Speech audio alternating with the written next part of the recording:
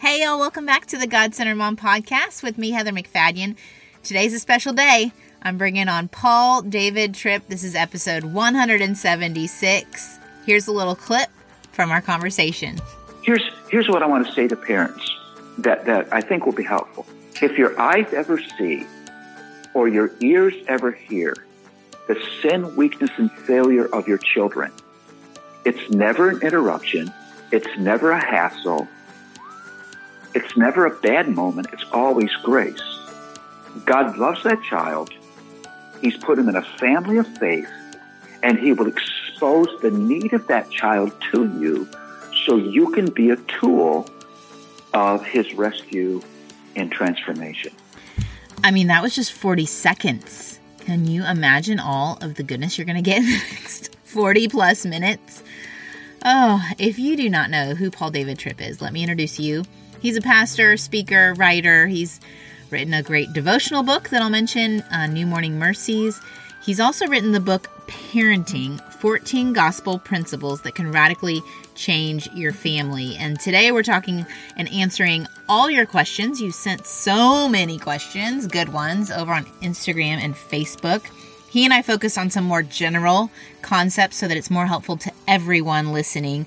Questions about heart issues. How do you address heart issues? We may know we want to, but what does that look like? He gives a really, really practical guide for that for kids as young as 3 years old. How do you get kids to take you seriously without using harsh measures and methods? What if you go to correct your child and they have an angry response? What if you come from a home where anger was used and you don't know another way? Do we need to address every single wrong thing our child does? And what's the difference between discipline, correction, and punishment? Paul does such a great job of giving overarching principles so that you can grasp the big picture and apply it to your everyday, because your day is going to look different than my day. Your kids are going to look different than my kids. But the core heart issue is we all have sinned. We all fall short.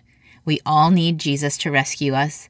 And when we realize we're not against our kids, it's not an adversarial position, but we're all on the same side and all so grateful for the gospel, the good news that we can't do it on our own. There's such freedom there. So get ready to feel a little bit freer after listening to this chat. Before we get to it, though, I want to tell you about this amazing thing that's happening at the end of September. So September 29th and 30th, Paul David Tripp is going to be hosting a 6-hour live event, Friday night, Saturday morning, and you can watch it on demand. So whenever it's convenient for you, your time zone, your calendar, all the way up to October 31st. You're going to get 4 sessions of a life-changing conference. You can play it on any device. It's perfect for you, your friends, your family, your neighbors, and your church to be encouraged in your role as parents. You basically buy a license to watch it, and then you can watch it whenever you want. If you're curious, you want to get more information, go to godcenteredmom.com/parenting, and you'll get hooked up with that. And make sure you use the code GCM when you do get that license, because you'll get 5% off. Who doesn't want to save a little money? All right, let's get to my time with Paul David Tripp.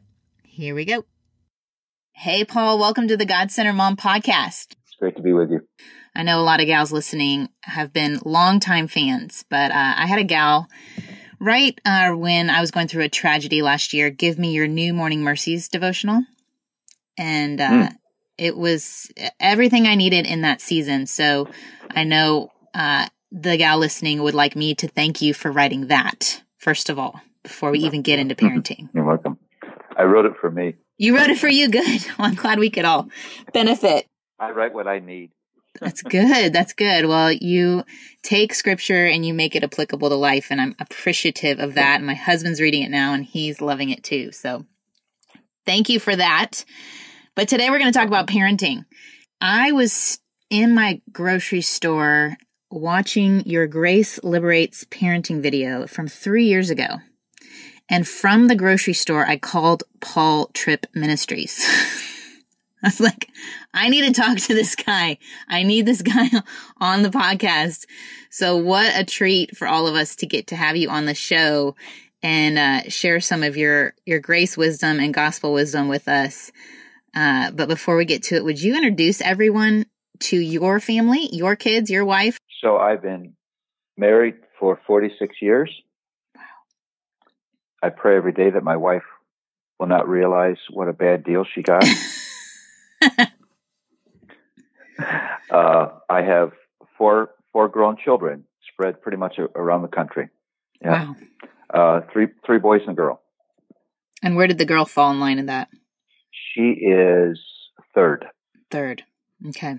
Yeah. She was given a personality that allowed her to stand up to the three boys. That's good. That's good. And she wasn't first. I feel like the girls that are first and then three boys after, they get the mom job a lot more. Yeah, that duty. Yep. How many kids were there in your family of origin? What was that like? Four. She came from four. And where were you in the lineup there? I was third. Third. It's the best position. I might be biased myself. I think it's a good position. You were third. And writing this book, were you writing it from a place of wanting something different from parents than what you had or what you were like as a parent? Or were you pulling from your own experience as a kid and as a parent? Well, I was from a Christian home, but very broken, dysfunctional. So I think my zeal to write practical things about how the gospel changes the way you approach life is because there was a huge gap in my family of origin between what we said we believed and what went on in our home. Were there a lot of wounds that you found yourself healing from over the years? Oh, absolutely. Yeah. And then I think the other motivation for this book was as I have traveled the world over the last many years, having literally hundreds of conversations with parents, I was burdened by what parents understood their job to be and how they would accomplish it. And I was more and more convinced. I had no intention to write another parenting book. I had written a book on parenting teens years ago. I had no intention to write another parenting book, but I was so saddened by what I was hearing that I could not write this book. And the thing that was missing was the gospel. Mm-hmm. The thing that we say we believe was missing in the way parents thought about their role in the lives of their children. I feel like there's been a switch from this strict obedience, harshness, perfection, to then there was grace swing that was like, just let them be and love them, but forgetting the boundaries and what grace actually is. And then now gospel has been kind of thankfully brought to parenting as a healthy balance between the two. Well, let me respond to what you said, if I could. Yeah, please. Grace-driven parenting is never permissive. Right. If you think that grace is permissive, you just need to read your Bible. Exactly. Yeah. I mean, if grace never calls right wrong, if right were wrong, there'd be no need for grace. The assumption of grace is that wrong is wrong, and that's why grace is needed. So it always concerns me that when I talk about grace in parenting, parents think I mean permissive parenting. Mm-hmm. Here's what I think is important to understand, that your children need law in their lives. Law has a good function. Law does a great job in exposing sin. Law is God's law is a wonderful guide for your living. But what's important to understand for parents is the law has no capacity whatsoever to rescue and transform your children. None. Yeah. If all your children needed was a neat set of rules and regulations properly enforced, Jesus would have never had to come. Yeah. the coming of Christ tells us that something more is needed. So grace is a way of dealing with wrong. It's not turning your back on wrong. That's really good. A way of dealing with wrong. And I'm so thankful you stepped in and said that, because exactly, I think that grace was brought into parenting, but then it was misinterpreted. And exactly what you're saying. Everything. Amen. It's Romans. It's Paul, yep. The Apostle Paul, talking about, the law could never do. It could never do what grace could. And so you're seeing your heart is breaking for families. You're meeting with families. What were families telling you they thought their job was? Because that mom might be listening now and may not even realize. Well, there's a couple things. One is I would hear parents that as they talked to me, I could tell what they were doing. They were discouraged and overwhelmed and disappointed, exhausted.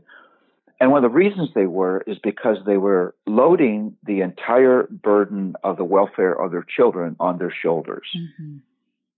Mm-hmm. And saying, if I don't do X, Y, and Z, my children are cooked. Well, that's a fundamental misunderstanding of your role as a parent, because no parent has any ability to change their children. Zip, none, nada. Mm-hmm. Again, if a human being could change another human being, Jesus wouldn't have had to come. So my role is never anything more than being a tool in the hands of the one who can change my children. Mm. That's my job. And so it is my Savior that bears the burden of the spiritual welfare of my children. Mm. I have to load that on my shoulders, and He is in me, and He is for me, and He is with me. And it's so important to understand that. Mm. And then I think the other thing is what we talked about, that parents thought all my children need is just the right set of rules and the right set of enforcements. And one of the problems with that is it doesn't get at the core of what's wrong with your children. If all you do is set up a neat system to control the behavior of your children, once your children leave your home, they have nothing. Mm. I mean, every year, one of the sad realities of the church is every year, thousands of supposedly Christian young people go off to residential universities and forsake the faith. Yeah. I would say to you that they haven't forsaken the faith. They never had in the first place. Yeah, wow. It was the faith of their parents. They lived under a system of behavioral control, but their hearts were never changed. Mm. And if their hearts aren't changed, then what gets revealed later on in university is the true condition of that child's heart. Because it was all outside of the cup cleaning. It was all outside the cup and not getting in. Yeah, exactly right. And that's what's brilliant about that metaphor that Jesus uses, is that, He says, you clean the inside of the cup and dish and the outside will be clean. Well, you can't do that with your dishes at home. But what He's saying is it's only when the heart changes that the behavior will change in a lasting way. Yeah. So I'm meant to be God's tool. These terms are very important, of heart exposure and heart transformation. Tool. Hmm. I can't create that exposure. I can't create that transformation. But I'm looking for opportunities to be God's tool on site to do that. Yeah, and we asked on Facebook and Instagram for moms to send in questions, and there were several about this particular thing. So I'm going to jump in with a couple of those questions. One was, a lot of moms read the book and they completely agree with all the principles, but they struggle with the implementation for young kids and when to introduce these heart issue conversations. Because it seems like under 3, it's very hard to have a theological conversation. But how would you suggest a child's under 3? Where do we start with looking at the heart and not the behavior? So maybe this little principle help. Okay. Insightful people are not the people with the right answers, but the people with the right questions. So you don't get to the right answers without the right questions. Right.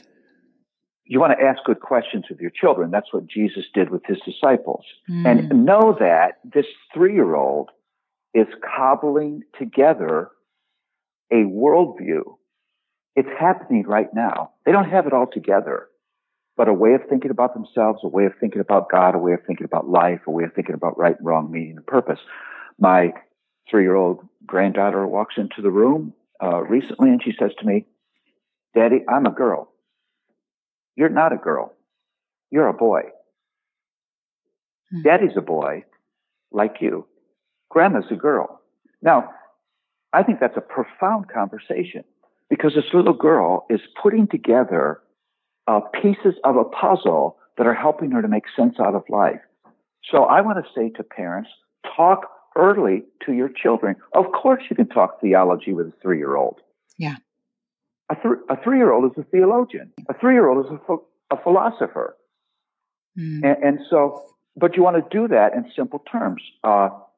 Ask good, heart-exposing, heart-revealing questions. What would some of those be? Because I think for some of us, I've always heard you have good theology if you can get it down to a level of a 3-year-old.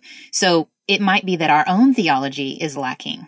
Our own beliefs about God, our own ability to understand grace for ourselves is lacking, which I have some questions on that. But if we're struggling to even get it for ourselves, we only know it at a high level, and we struggle to simplify it. What would be some of those words we could use?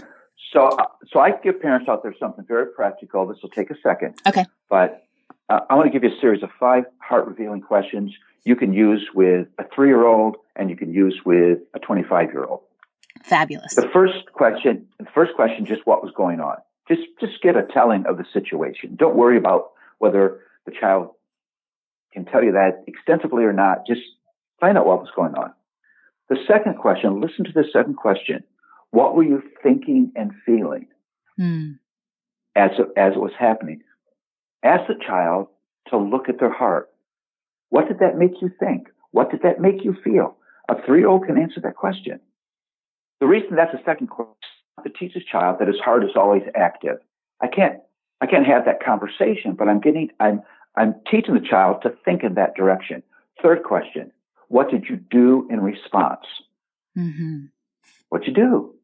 Now, the reason that's the third question, not the second question, I'm teaching the child that their response is not caused by the situation, but caused by the way their heart interacted with the situation. We can't have that conversation yet, but I'm predisposing this little one to think that way. Yeah. Notice the fourth question. Why did you do it? An older child, I would say, what you're seeking to accomplish. I'm getting them to think about motives. Yeah. And then fifth question, what was the result? Consequences. Those are very, very simple questions. The first time I had that conversation with my 2 boys, one was 4 and one was 2. The 2-year-old had taken the 4-year-old's truck and was playing with it. The 4-year-old grabbed the truck and hit his 2-year-old brother over the head. Like you do. I've seen it every day. After I had taken care of that, I knelt down in front of him and said, "What was going on here?" He said, "He had my truck." I said, "What were you feeling?" He said, "Mad." Now that's a really important response. Yeah. He's saying, you take something that belongs to me, that makes me angry. Yeah. That's way more insightful than this little boy knows. I said, "What'd you do in response?" He said, "I hit him." I said, "Well, why'd you do that?" And he said 2 words I think, again, are profound. He said, "My truck." Now, he's speaking better than he knows, but he's saying, if you take something that belongs to me, I will do violence to your body. Wow. That's a significant thing. You wouldn't want to be married to that person. You wouldn't want that person as your neighbor. Right. There's something broken inside of this little boy. I said, "What was the result?" And he, with a wavering lip, said, "Trouble." But what I'm saying is you want to have those conversations, even if your child only gets a piece, because they're assembling pieces. Yeah. Here's what I want to say to parents that I think will be helpful. If your eyes ever see or your ears ever hear the sin, weakness, and failure of your children, it's never an interruption. It's never a hassle. It's never a bad moment. It's always grace. God loves that child. He's put him in a family of faith, and he will expose the need of that child to you so you can be a tool of his rescue and transformation. That's parenting. God's going to expose the need of my children to me. He's going to expose their hearts to me. Grace is about, in that moment, not getting mad, not just throwing law at the child, but asking the question, what right now is God seeking to do in the heart of this child in this unexpected moment to be part of it? I think that's huge. So much of my early years being a mom, I would take it personally. Like, what have I done wrong for you to act this way? I was at a music class once and my son hit a little boy and the teacher looked at me and she said, "Where did he learn that?" And I'm thinking, what? Why are we making that assumption that that's learned and not coming from a place of a sinful heart? I love your example. And you know what it makes me think of is recovery our small group's going through. We're going through the classic, like an AA type thing of a Christian version. And it's this is what they're teaching adults to do because they've never learned it. It's you have a response. What are you thinking? What are you feeling? And what did you do about it? Is literally this graph that we work, or this framework that we work through and think through different people in our lives and how we interact with them. And what a beautiful thing to be able to hand that to our children. So that's a part of their processing in all interactions with people. So they have that with them to carry them into adult life and aren't learning it as a 40-year-old, And you're exactly right. And in order to do that, you have to quit making it about you. Yeah. Yeah. It's not about you. The child doesn't get up in the morning and say to himself, at 12:32, I'm going to make my mom's life hard. Yeah. And let me do something here. I think another thing will be practical. If you personalize these things, here's what will happen. First, you'll turn God-given moments of ministry to your children into moments of anger. Mm-hmm. Yep. Done that. You'll do that. Here's the second thing, because you personalize what is not personal. You make it all about you. Yeah. And when you personalize the third thing, you'll be adversarial in your response. Me against you. It's not me for you. It's me against you, because I personalized this thing. And then the fourth thing, you will settle for quick situational solutions that don't get to the heart of the matter. Wow. You'll bark angry words, you'll throw out a punishment, and you'll walk away. And that child has gained no insight. He's felt no conviction. He has no personal assessment of wrong.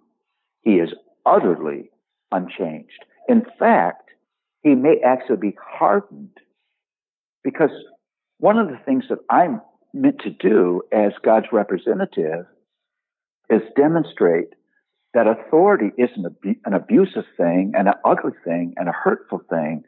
That authority is a patient thing, a tender thing, a loving thing, a rescuing thing, a guiding thing, a wisdom-giving thing.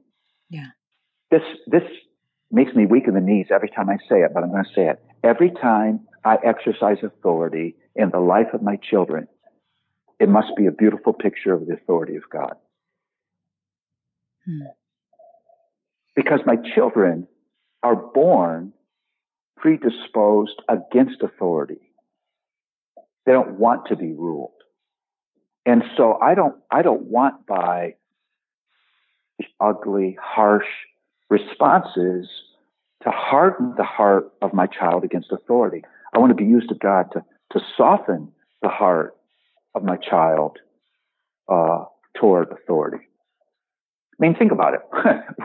When the 3-year-old is fighting over what to eat at dinner, it's not because this child has read the paleo diet book and wants to follow a certain diet. Right. It's authority.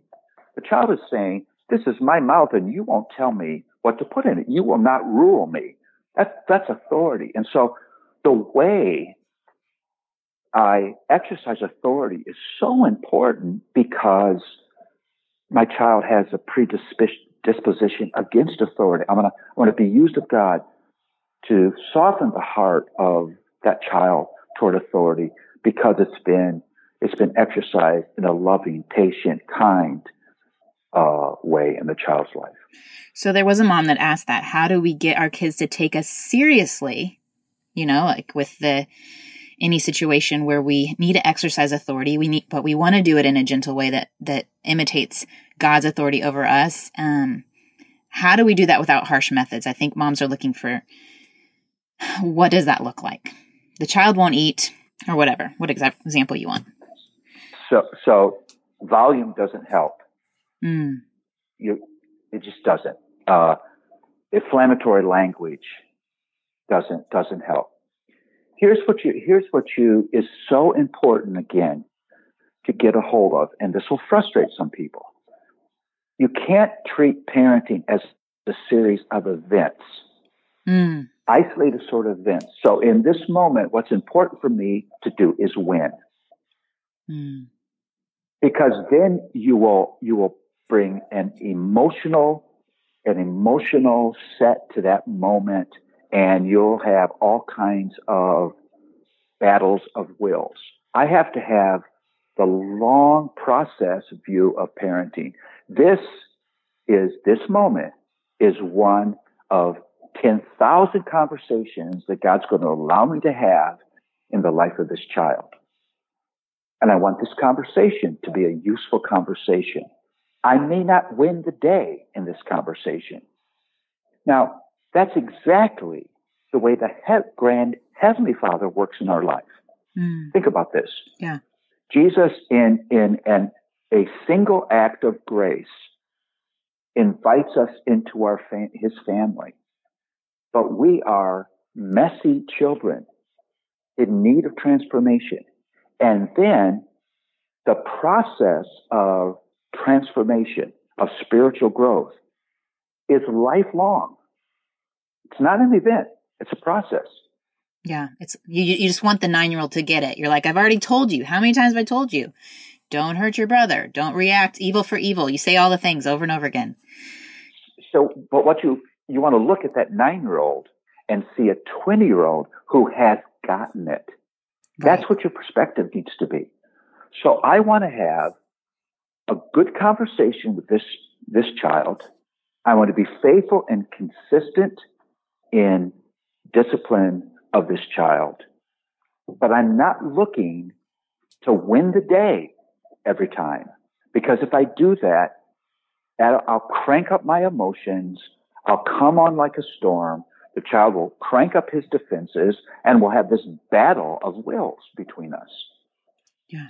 Rather, I want to say, what further opportunity is God giving me in this moment to gain a little bit of ground in this thing that we're working on? And if it takes God a lifetime to transform me, why would I think that would happen in my child in one moment? Yeah, I remember the little years, we had a lot more time to talk through these things. And I feel like as they went into school or activities, and it just feels like life is moving. I felt like last year in our own home, my constant conversations were, hurry, get ready for school, hurry, do your homework, hurry, get ready for sports, hurry, get ready for dinner, hurry, get ready for bed. And so we kind of shifted some things in our family this fall. And I've already noticed 5 days in that my kids are more responsive to my authority and my voice in discipline, which I want you to define that for people in a second. My kind of direction when all of our conversations aren't management conversations. Yeah. So one of the things I think is important is, again, this may be different than the way people think, but I don't think it's possible to pursue the American definition of a successful kid and parent your children with the gospel at the same time. Yeah. Yeah. Because they're different models. Yeah. American view of a successful kid is not only does he need to be a straight A student in school, but he needs 3 instruments and 4 sports. Mm-hmm. Or he'll be a defective human being. And he needs to start his SAT studies at 11. Right. Well, what that sets up is this ridiculously busy schedule where you're barely able to say hi, goodbye, and eat your hot dog to your children. Yeah. You have no time for any kind of meaningful relationship with them. And I would just ask parents to think about this question. What system of values determines the schedule of your family? Yeah. Maybe we need to say to our children, no, you must choose one of those activities. You can't be involved in all of them. Mm-hmm.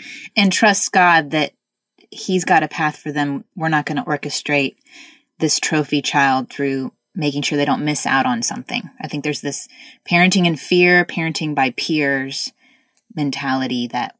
Oh, absolutely. And it is too much about my identity, my reputation, what people think of me. And listen, these children do not belong to me. They're not trophies on my mantle. It's not about what I want for my children and what I want to get out of my children. It's not. It's what God wants for my children. And so again, what set of values determines the level of busyness of our family? I mean, I just think we need to slow down. Yeah. So you are with your children. So there are time to have meaningful conversations. I don't need 45-minute conversations, but 3 minutes that you have regularly, because parenting is just ordained by God to be an endless conversation. Yeah. So good. Well, and I wanted to get back to that discipline because that's one of those words that for different people, that triggers a lot of different thoughts of what that is. And one person asked, how do you distinguish correction versus discipline? Is there a difference?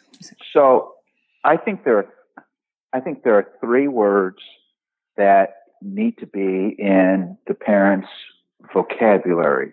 And I think we use these words in messy, confusing ways. And so the overarching thing that I'm doing with my children is called discipline.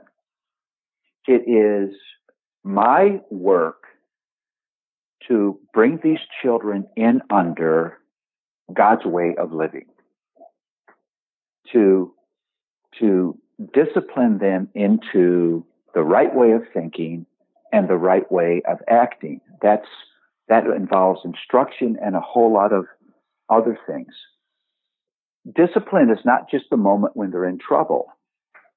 An example of that is all the instruction and exercise and practice that goes into disciplining a team so they now can function in a sport arena as a single unit. Mm.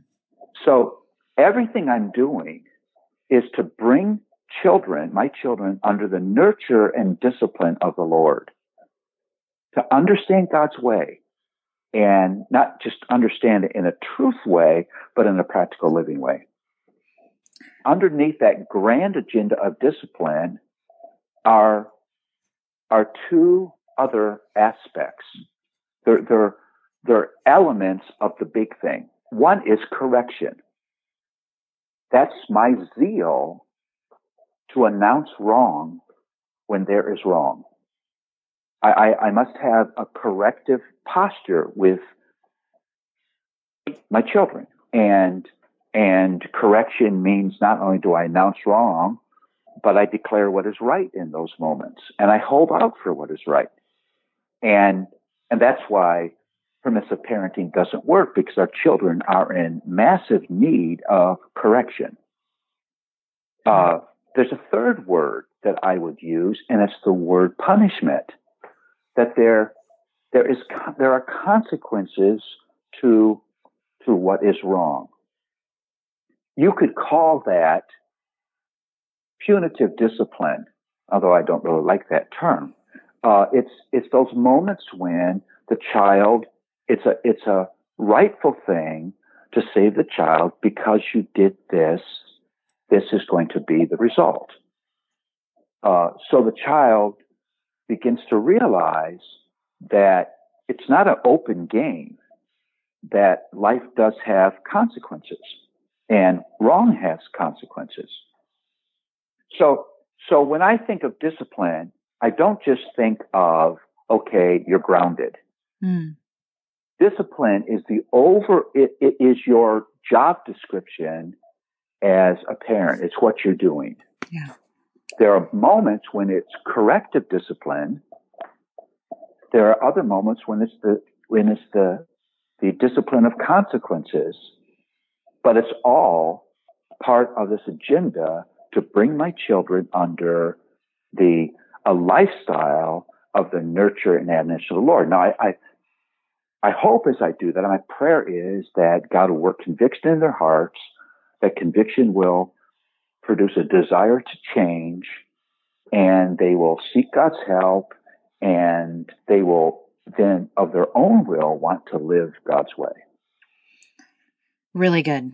And I have one question that fits in with that from a mom who says, what if you personally, as the parent, struggle with hurt and pain from your past when you're doing the correction and discipline and parenting and your child spews anger back at you?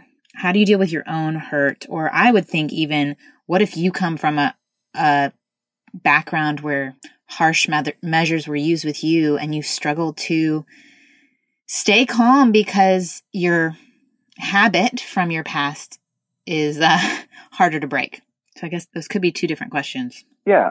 I have a couple of responses. First of all, I don't expect my children to be compliant. Mm.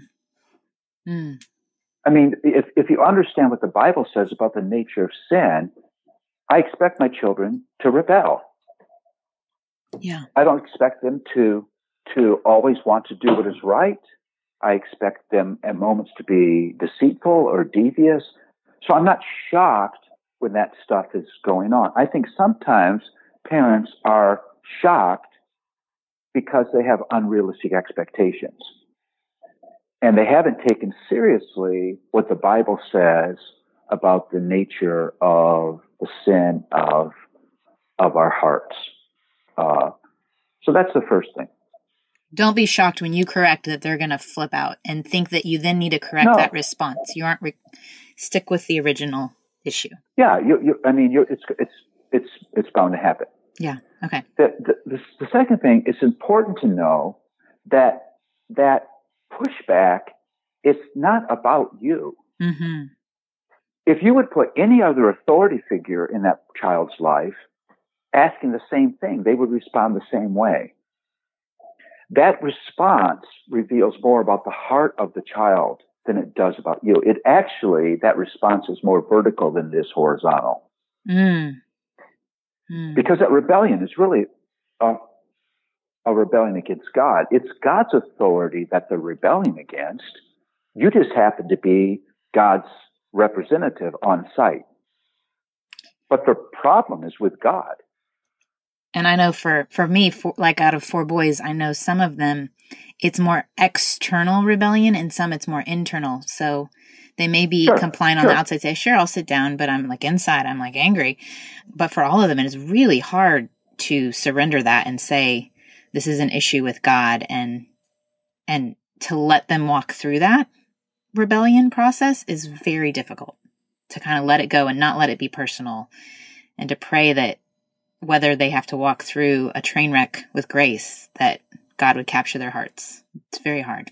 And I think there are really important moments to just tenderly say to your children, your problem is not with me. Yeah.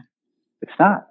Because what I'm doing in your life, I'm not doing just because I want to control you. I'm doing it because it's what God says is right. And all you need is the doctrine of creation to know that we don't belong to ourselves. So the third thing I would say that I think is really important to say to in answer to this question is, if you're going to be a tool of grace, you need grace to be a tool of grace. Yeah. Because here's what happens. It's my heart that gets in the way of my trying to be a tool of heart change in the life of my children. You know, it's Tuesday night, 10:30, and the children I put to bed at 9 o'clock are now fighting in their beds. I'm probably not walking down the hallway saying, "Thank you, God, for this wonderful opportunity to be an instrument in these children's lives, even at this late hour." Right. I'm probably stomping down the hallway saying, "They're dead." Yeah.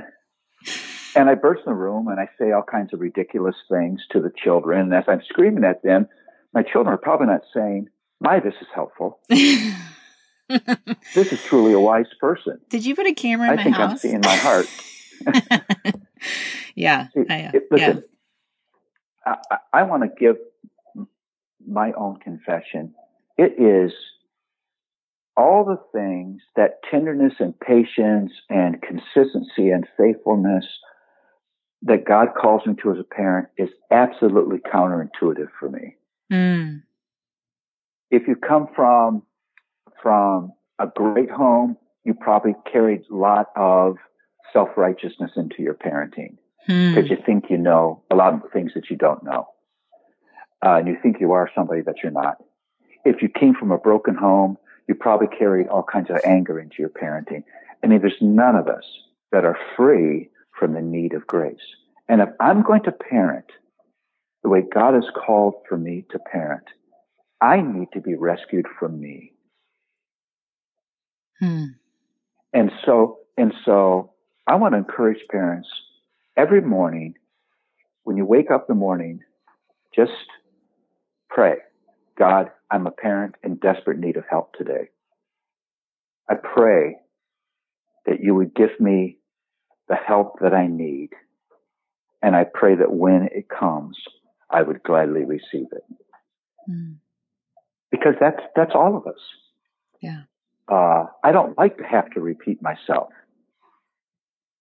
I don't like when you push back against something that I know is good for you.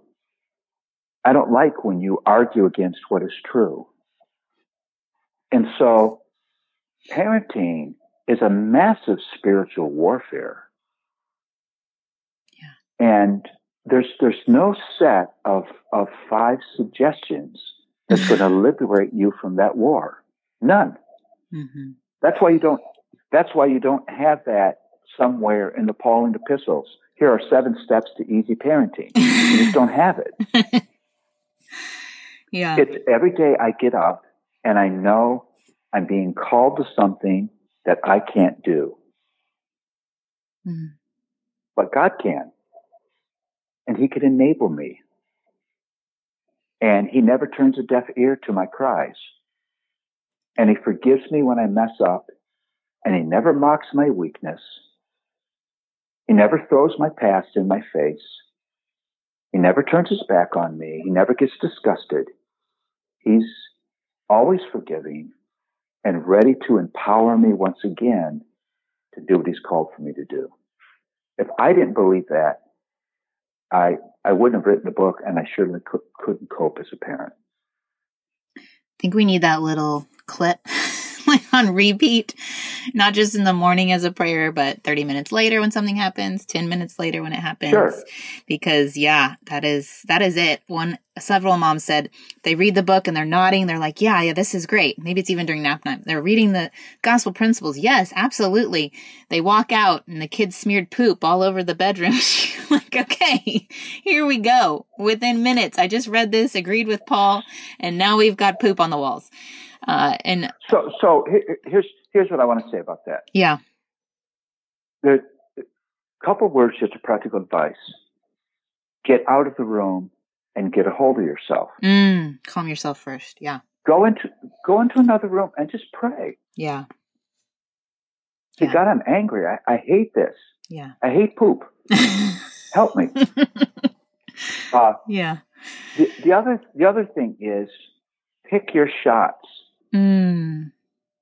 If you are not emotionally able to deal with this thing, here's God loves you and God loves your child. You're living with him. Trust me, you'll get another opportunity. You don't have to address every single correction opportunity, is what you're saying. Well, because there are times not in the place to do that. Yeah.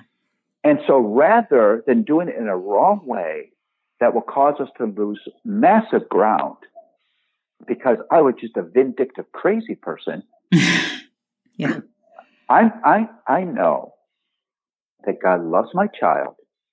He's going to reveal their heart to me one more time. I'll get another opportunity. That's where the process mentality is so important. Yeah. I mean, if you're in a public situation, for example, you don't want to lose it in a public situation, maybe compromise your ability to parent your children because somebody calls somebody on you, or needlessly embarrass your children in public. Maybe that's not the time to deal with this thing. And so again, when you understand God's patience and God's commitment to process, it allows you to be patient and be committed to process as well. So good. Oh my goodness. I really could talk to you all day, but I'm guessing you have other things to do. I'm guessing you have a life, and I know you've been traveling, so you probably are still in another time zone. You might need a nap. But truly honored to get to chat with you. And I know I'm going to be listening to this on repeat. I need these reminders. I think this book is one I just keep rereading. Just like it's going to need a soak into our bones and our soul, and just so that it comes out more naturally. And if anyone wants to connect with you, where can they find you online? What's your site? Well, paultripp.com. Okay. I also, at Paul Tripp is my Twitter thing. I tweet the gospel every day. That's all I ever tweet. I also have an app. You can get it on the App Store.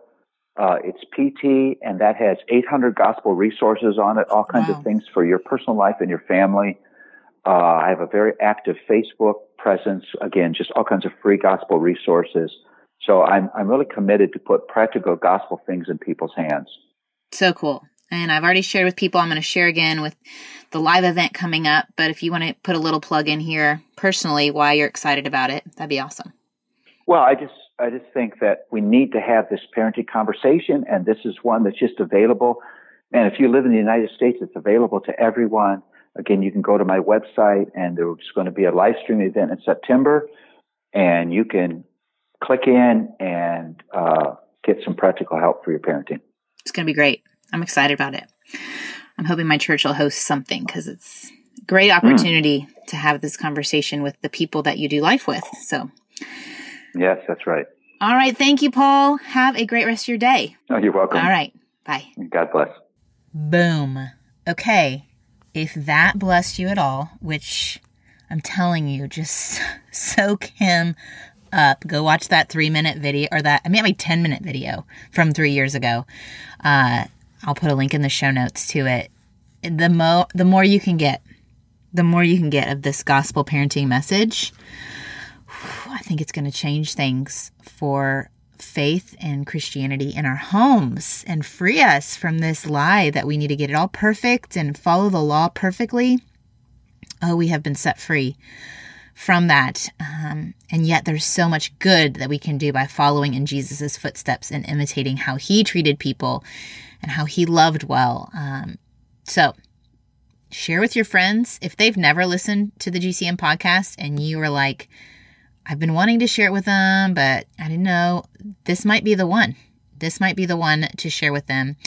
And make sure if you have a church that's willing to host that live parenting event that Paul David Tripp's going to be putting on September 29th and 30th, yeah, send them the link, godcentermom.com/parenting. Use that GCM code to get 5% off. It might transform your church community and more gospel parenting. I want to throw out an idea real quick. I'm putting it here at the end of the show because I'm going to see. We're going to see how this goes. I know there are so many talented women that listen to this show that for one reason or another have put aside careers or maybe are doing a different career than they'd really like to be doing. So I'm going to throw something out here, a little contest of sorts. I am looking to get a new logo for the podcast. I'd like for it to have on it the GCM podcast and the tagline, "Don't Mom Alone."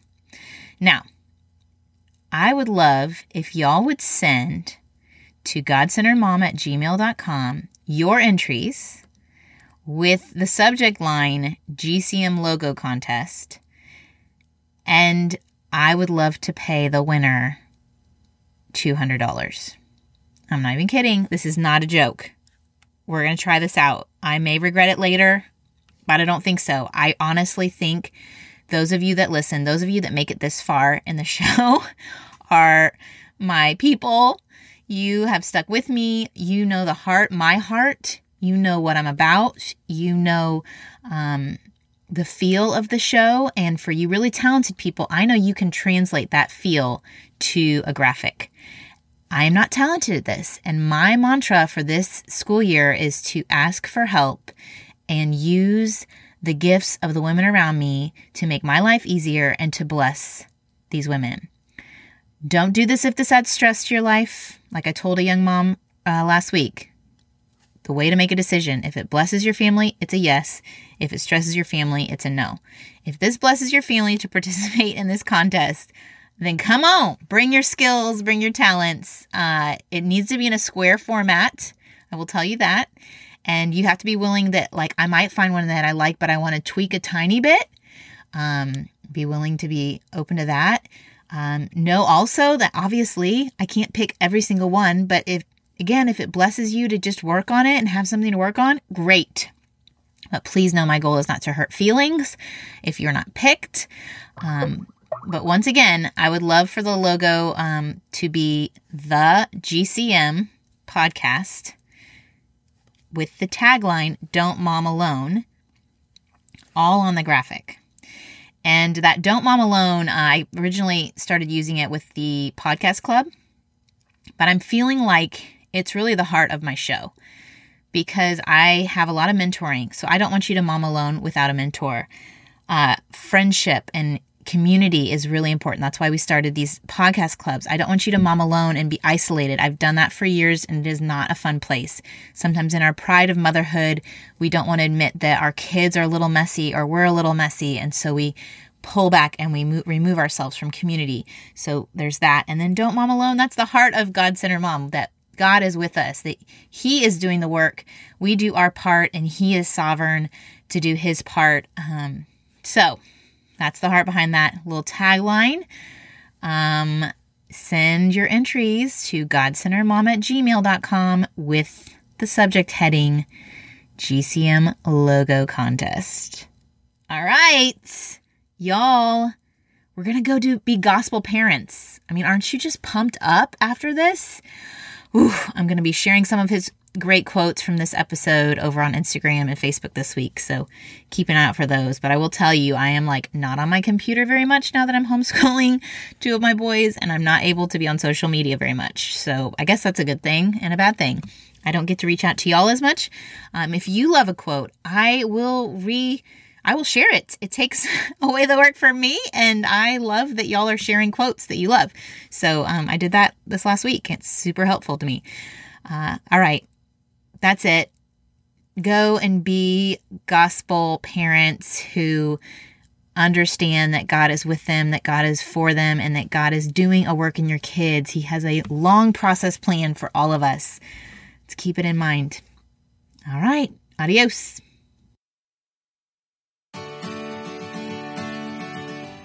I hope you enjoyed this episode of the God-Centered Mom podcast.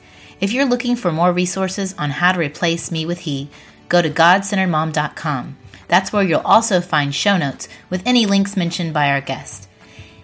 I want you to really understand and know that God is just as present while you are washing dishes at your kitchen sink as while you are worshiping Him in a church pew. He sees your service to your family and He is pleased. As it says in Zephaniah 3:17, the Lord your God is with you. He is mighty to save. He takes great delight in you. He will quiet you with His love, and He will rejoice over you with singing. Have a great day.